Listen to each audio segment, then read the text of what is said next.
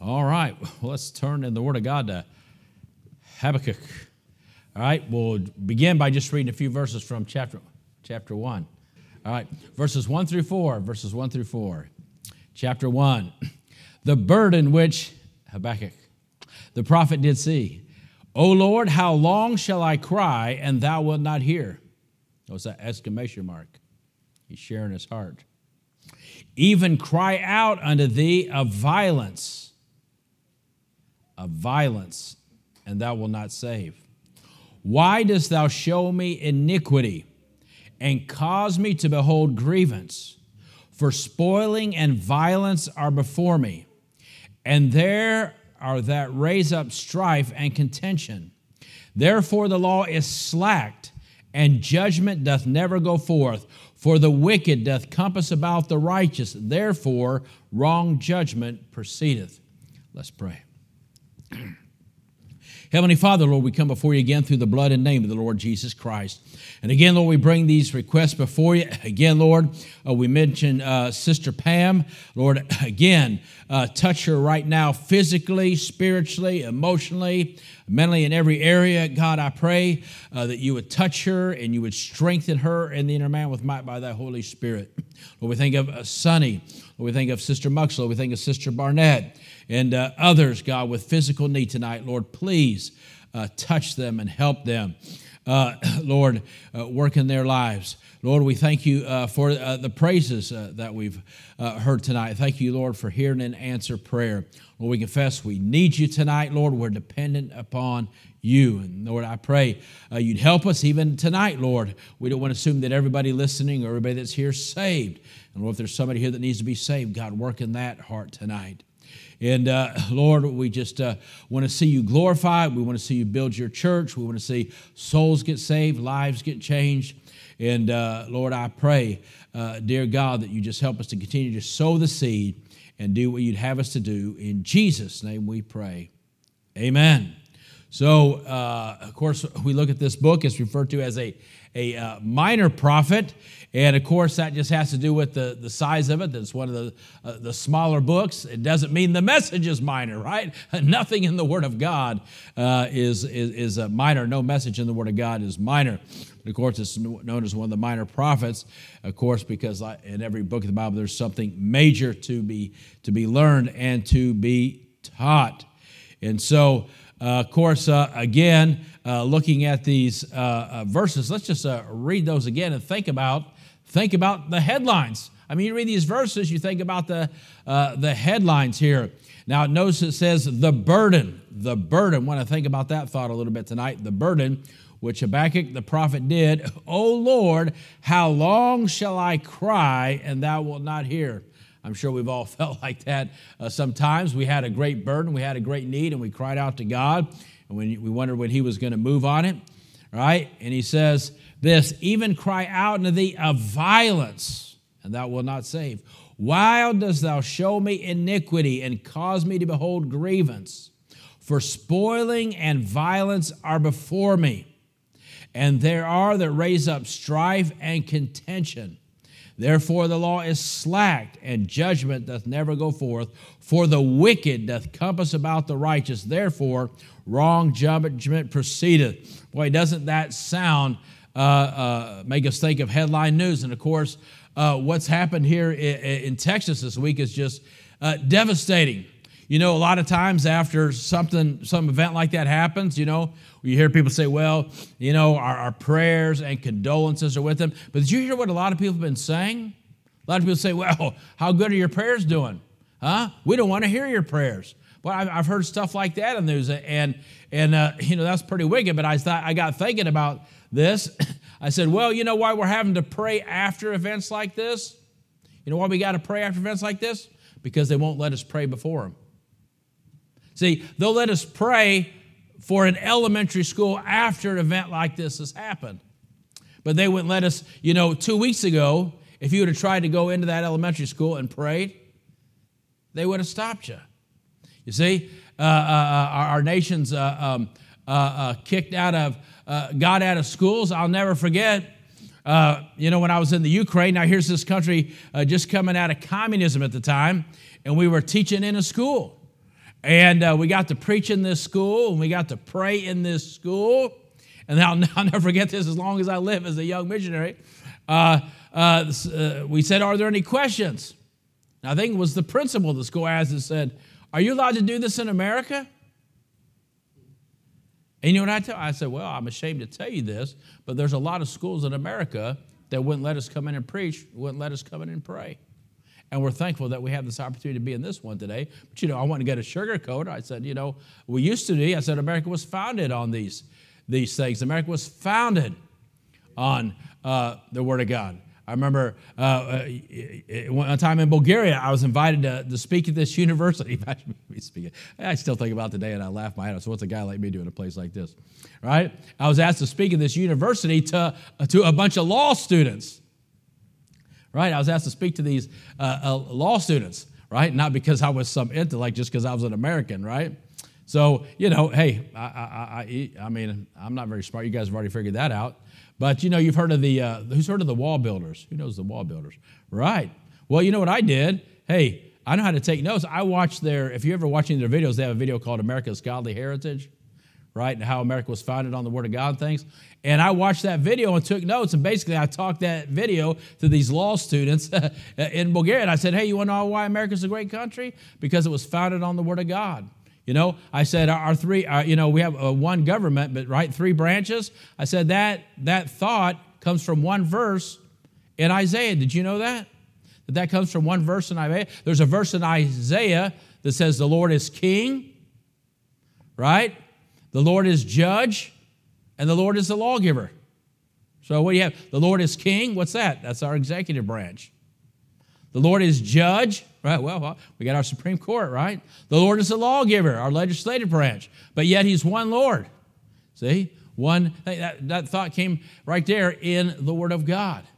And so remember, the key to, just help you kids out, the key to intelligence isn't knowing all the answers. The key to intelligence is knowing where to find all the answers. So, I'm pretty smart. I got the Word of God, right? I know where to find the answer, right? So anyways, hey, I faked them out. That's what matters, right? But listen, but that's true. And we've gotten away from that. And so everybody said, I got upset even, and what are they going to now? They always have to find, nobody has to be accountable. Now, what's the big thing? Every time something like this happens, what do they go to? They go to mental health. Mental health. I'm not saying there's not people that don't do those things that don't have mental issues, right? But we know at the end of the day, what's the problem? It's a sin issue. It's a kicking God out of the school issue. It's a not want to, as we're going to see in the Word of God tonight, right? Our country turning away from the Word of God. And it's sad because it's always the innocent that pay the price. And this whole world's got things backwards. I saw in the news today some stupid talk show, I don't want to get sidetracked because of these all these women that think they know everything that need to probably just go home and bake cookies, to be honest with you, and get off of TV, right? They need to go home and bake cookies and do some vacuuming. Maybe that's straighten them out. Anyways, I don't want to get off on that. But they're all there saying all these things. You know what they're saying? They're rebuking because these people that say they're against abortion, but they're for the death penalty. And they're saying, well, that's hypocrisy.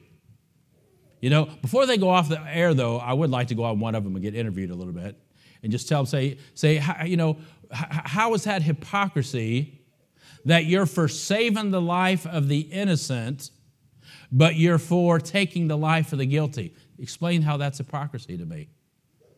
How taking the life of the innocent is the same thing as taking the life of the guilty.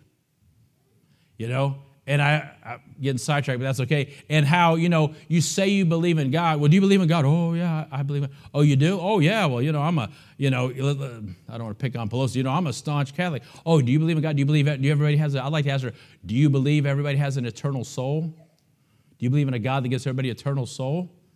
Well, who are you the right to separate that eternal soul, amen, from that life that God gave the moment it was conceived? See, they don't think about that, right? They just think, oh, well, it's just a bunch of... Anyways, That's how we get into this mess, right? The moment they take that, you can say, well, it's 8 cells or 16 or whatever it is, whatever you want to say. But all I know is that when they cut up that baby inside that womb, what it caused it to stop, that they're releasing a soul that God put in there, and they don't have the right to make that decision. Anyways, but that's what's going on here, the wickedness. And so Habakkuk, he has a burden because he looks out and he sees the wickedness going on in his nation, and he knows that God's about to bring great judgment upon his nation. And that's what we need to realize. There's great wickedness going on in our nation because they've turned against God, and judgment has to come upon our nation. So he has a burden. But of course, the great verse of Habakkuk, as we'll see, is chapter 2, verse 4, which says, the second half of that says what? The just shall live by faith. So we need to realize that God has called us, despite what's going on, to live by faith. What are we to do in times like these? The just shall live by faith. You know, we look out in the world, we say, well, there's war going on in the world. What are we supposed to do? The just shall live by faith. We look out and we see sin is abounding everywhere, like we've seen in Texas, and we see these gay pride. I don't get sidetracked on that. You know, listen, if you're really proud of yourself, you wouldn't have to try to prove it to somebody. You would have to try to prove it to somebody. You're not trying to convince me. You're trying to convince yourself when you have those events. You're not trying to convince me. You're trying to convince yourself that you have something to be proud of, because you know you're not really proud of it. But when sin is abounding, what are we to do? The just shall live by faith. World leaders, right, are taking us in the wrong direction. What are we supposed to do in times like this? The just shall live by faith. And that's what we're called to do. Turn over to Jeremiah, and you see, of course, Habakkuk, right? He was a contemporary. We'll look at that in a minute. But let me give you this. So this is telling us, no matter what our circumstances may be, we can be victorious through faith in the Lord Jesus Christ. Of course, Habakkuk lived on the eve of the captivity of his nations. The Babylonians were about to come in and take everybody into captivity. Right? They were getting ready to come down here on Judah, which was, of course, was the southern kingdom, and destroy it. And, of course, the temple would be ransacked. Of course, that's what we're talking about in Ezra, it being rebuilt. But in this age of wickedness, right, we see that Habakkuk has a burden for his people. And I like that thought of a burden. And rarely is anyone greatly used of God that doesn't have a great burden for something that God is doing. And listen, when God calls a missionary to some place, he puts a great burden upon that missionary for that place. When God calls a pastor in a church, what? That church becomes a burden upon the heart of the pastor, and he carries that upon his heart. But also as individual believers, right? As a church, we should carry a burden upon our heart about the lost around us, our lost loved ones. The condition of our nation should be a burden upon our heart. And so that's the thought. So let's look at this. Look at this here. So Habakkuk was a contemporary of Jeremiah. So turn over to Jeremiah chapter 36, and we won't read all the verses, but let's look at a few verses here. They both served the Lord under King Jehoiakim, right? And in this verse, it gives us an insight about the spiritual condition of Judah in Habakkuk's day. In this passage, we find that when the word of God was read to the king, we see how the king treats the word of God. And this is a king of Judah, right? I mean, the lineage of David, the great psalmist of Israel, one who was used to write great portions of the Word of God, but yet look at how one of his descendants treats the Word of God. First, let's read verses 1 through 3 of Jeremiah 36. It says this, "And it came to pass in the 4th year of Jehoiakim, the son of Josiah, king of Judah, that this word came unto Jeremiah from the Lord, saying, Take thee a roll of a book, and write therein all the words that I have spoken unto thee against Israel. Notice that, all the words that I have spoken unto thee. God's the author, right? God's the author. I've spoken against Israel and against Judah and against all the nations from the day I spake unto thee. Man, he's saying, hey, Jeremiah spoke unto you from the days of Josiah even to this day. It may be that the house of Judah, notice verse 3. Now think about all this wickedness going on, but yet despite all this wickedness, look what God says in verse 3. It may be that the house of Judah will hear all the evil which I purpose to do unto them. Look at this, that they may return every man from his evil way. Look at this, that I may forgive their iniquity and their sin. What a statement. Here's what you'll notice about God. Even though he pronounces judgment, even though he's willing to bring great judgment upon his people, God wanted to show mercy.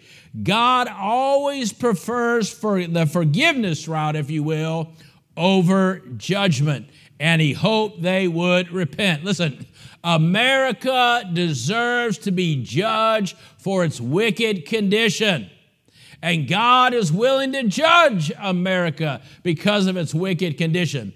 But what would God prefer?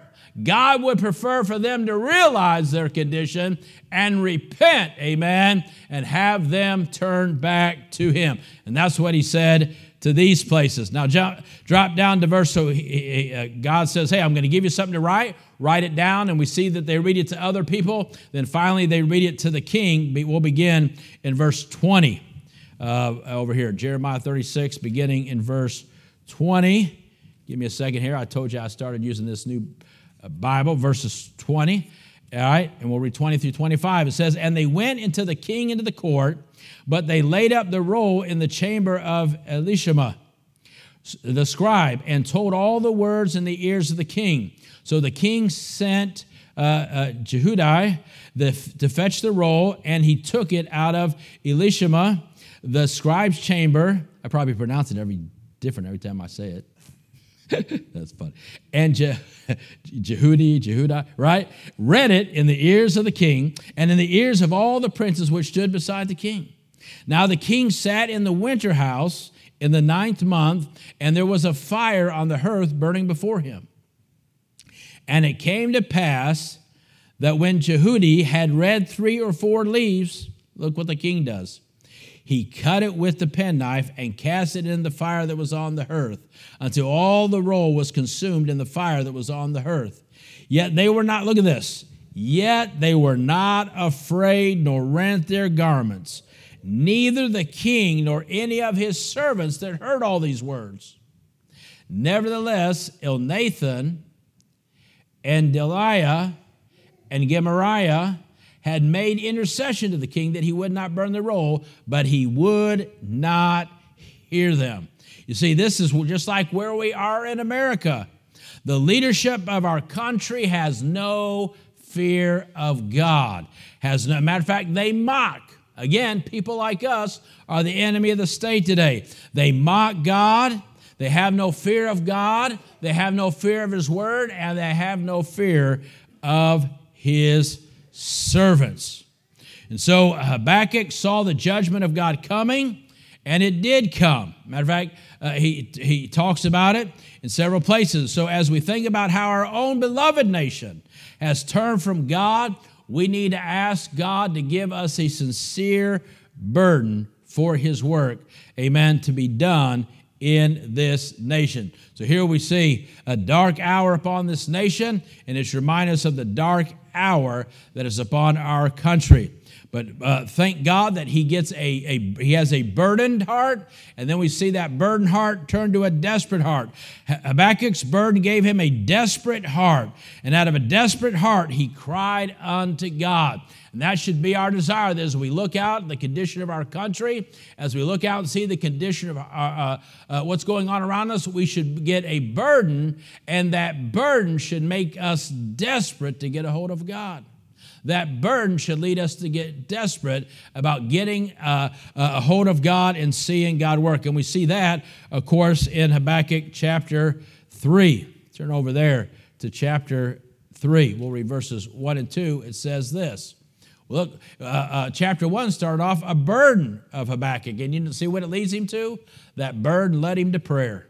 That's the best thing that can happen. Hey, if you are burdened about something, the best thing you can do is what? Take it to the Lord in prayer. Take it to the Lord in prayer.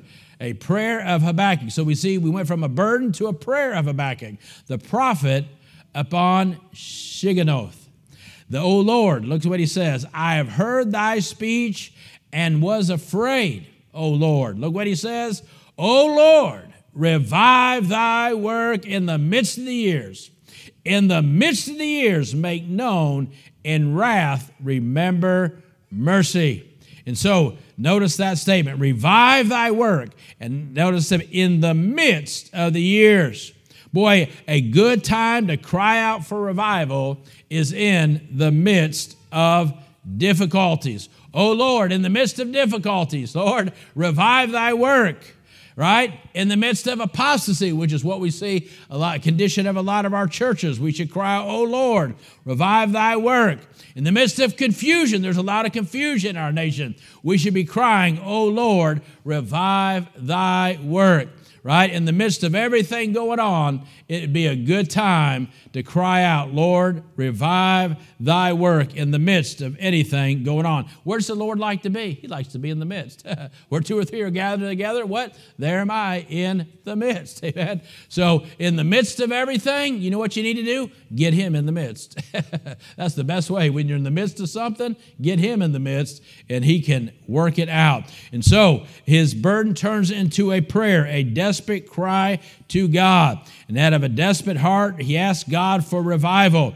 And of course, that was the great need. They had forsaken God, and they needed to return to him. And he was prayed, oh God, in wrath, remember mercy. And we need to seek God for mercy upon our nation. This prophet's prayer is revealing to us because we have many voices telling us, right, what we need in our country today. Oh man, if we just elect this person, if we just get that. No, listen, judgment must begin at the house of God. I might say that, but listen, we're the ones that need to get serious. We learned from Habakkuk that our greatest need is the need of revival.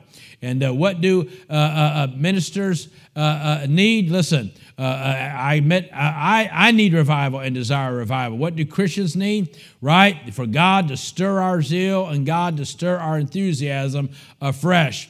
Right? Revival begins in the hearts of individuals. In this dark hour, we must have a desperate heart.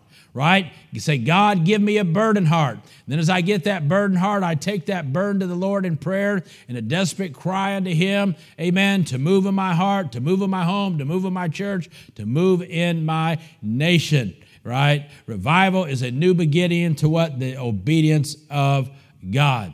And so he realized, right, the need for revival, and he became desperate, and he realized that God was the only one that could do what needed to be done. He realized his dependence upon God. So he sort of looked at it this way. He started off with a burden in his heart. He took that to God in prayer, and he got a desperate heart. And then, right, he realized in his heart that he needed to be completely dependent upon God. We are completely dependent upon him. Turn down to Habakkuk and read verses 16 through 19 in chapter 3 here. Notice this. The burdened prophet, Habakkuk, came to a place of dependence upon God and God alone. Until we get to the place of total dependence upon God, he's not going to do what he alone can do in our hearts and for our nation. Let's read verses 16 through 19 together, which this. Now, he heard about the judgment coming. And notice what he says in verse 16. When I heard, my belly trembled. My belly trembled. When is the last time we trembled before God for our nation? My lips quivered at the voice. Rottenness entered my bones, and I trembled in myself that I might rest in the day of trouble. When he cometh up unto the people, he will invade them with his troops. Right? Talking about the army that's going to come down. Right? And bring God's judgment upon the nation. Although the fig tree shall not blossom, look at this, neither shall fruit be in the vines. The labor of the olive shall fail, and the field shall yield no meat. The flock shall be cut off from the fold, and there shall be no herd in the stalls. He's talking about all these things that are going to happen to his nation, that God reveals to him the judgment that's going to come upon his nation. But look at this, verse 18. Yet I will rejoice in the Lord.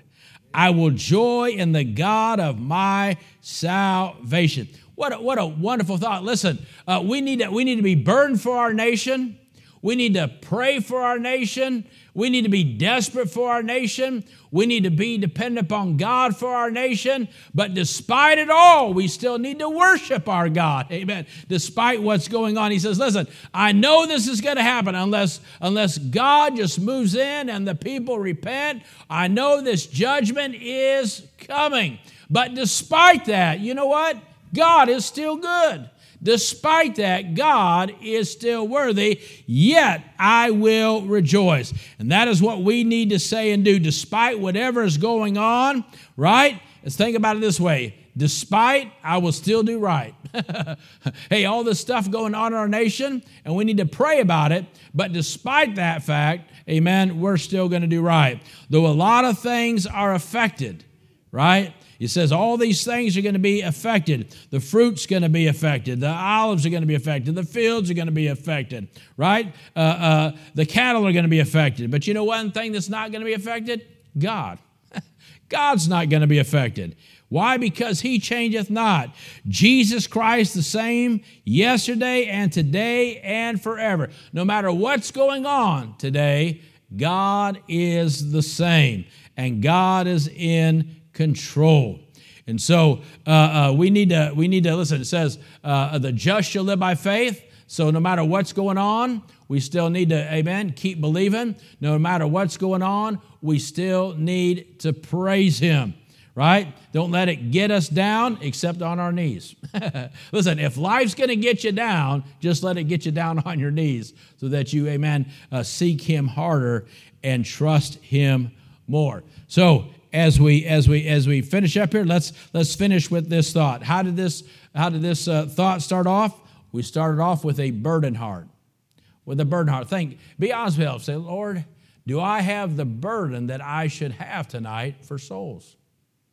Lord, do I have the burden that I should have, amen, for my lost loved ones? Lord, do I have the burden that I should have for my nation with all that's going on around me? Lord, when I saw the news, what happened, all that, Lord, did that put a burden on me, or did that add to the burden that I have of what's going on in my nation? So, and then it says that we saw led him to a desperate heart. How desperate am I to really see God do something fresh in my life? How desperate am I to really see God do something fresh in my home? How desperate am I to really see God do something fresh in my church? How desperate am I to really do something fresh in my nation? If you really become desperate, then you know what? You'll really become dependent, because you'll realize he's the only one that can do what needs to be done in your heart. He's the only one that can do what needs to be done in our homes. He's the only one that can do what needs to be done in our church and in this nation. So our desperation, amen, will lead us to amen, let go of all these other things that are sidetracking us in life and get totally focused on him, because we're totally dependent upon him, amen, to see these things get done.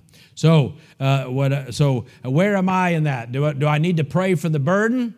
Or do I feel the burden, but I just need to become more desperate? Or I'm burdened and I feel the desperation, amen, but I'm not quite there being dependent upon God as I should be. So we always look where we're at in there and say, God, bring me to where I need to be, where I'm carrying the burden, and I become totally desperate and I'm totally dependent upon you.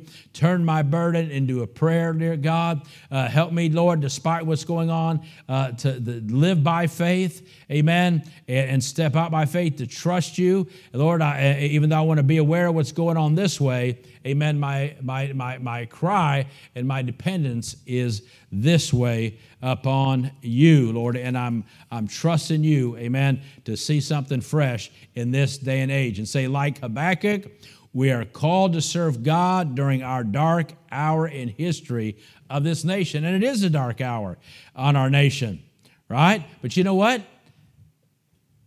That's okay, because you're called to be the light. And what? The darker the hour, the brighter we should shine, right? Note the similarities between Habakkuk's day and the situation in our own country today. We must have a burden for God to work in our lives and work in our nation. And again, the greatest need we have is for revival. Revival is a new beginning of obedience to God. So let's begin to seek God for mercy and pray, amen, for revival. And again, that it would begin in our own heart. And that's definitely, we look out and you see, I think about, it's just devastating what happened in the school, these poor, innocent children. And it's great. Hey, it's right to pray for those people. It's right to pray for that nation. But we need to get back to where we're instead of where we're praying after these situations, amen, we get prayer before the situation. And if we can get prayer back in where it should be, amen, and we get praying like we should, then maybe we can avoid a lot of these situations. Because at the end of the day, hey, it's a sin issue. It's a sin issue. They always, again, I'm not saying there's not people that don't have mental health. Of course, we understand that. But the majority of it, it's a sin problem. It's a sin problem in the individual. It's a sin problem in our nation that we have turned against God. And so you have to expect, right? When you totally turn against God, well, then you're going to end up with total depravity. And that's what you see in people that go out and do like it. They're totally depraved. But what do you expect? Amen? When you've taken all light, when you take the light out, all that's left is darkness. All that's left in darkness. So let's pray.